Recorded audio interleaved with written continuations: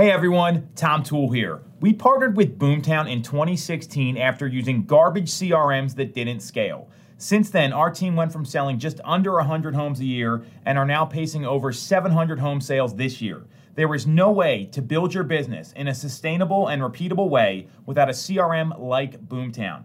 To check out Boomtown and see how you can score $750 in free digital advertising, visit boomtownroi.com/5am call. That's boomtownroi.com/5am call. What is the number one obstruction to productivity?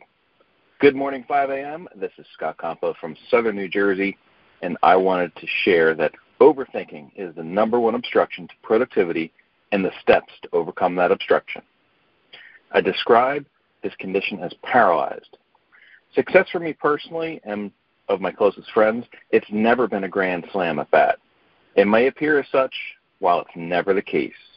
It was singles, doubles, triples, and a home run here and there with a shit ton of strikeouts along the way. Here's 6 rules to productivity. 1, simple always solves the complex. 2, never look beyond what's right in front of you, because most look beyond what they need to do and they never do it. 3, everything you see as a big result was built on the back of micro commitments. 4, commitment always, and I mean always, kicks the ass of talent.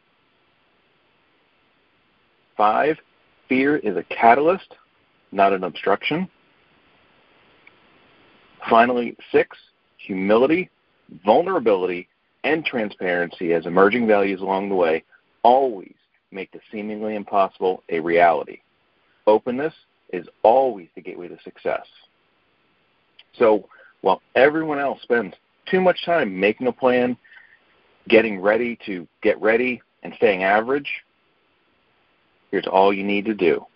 Go out today, be obsessed with making and declaring a commitment with a deadline, and make sure it's something that is measurable. You want to get a victory and celebrate it, not as an accomplishment, but as a new standard.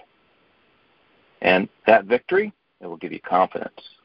Now don't stop, step on the gas, and keep going, because that victory and confidence, it'll give you the most dangerous thing on the planet, and that is momentum. Now, just don't stop. Go out, have a wonderful Labor Day, and we'll see you right back here at 5 a.m.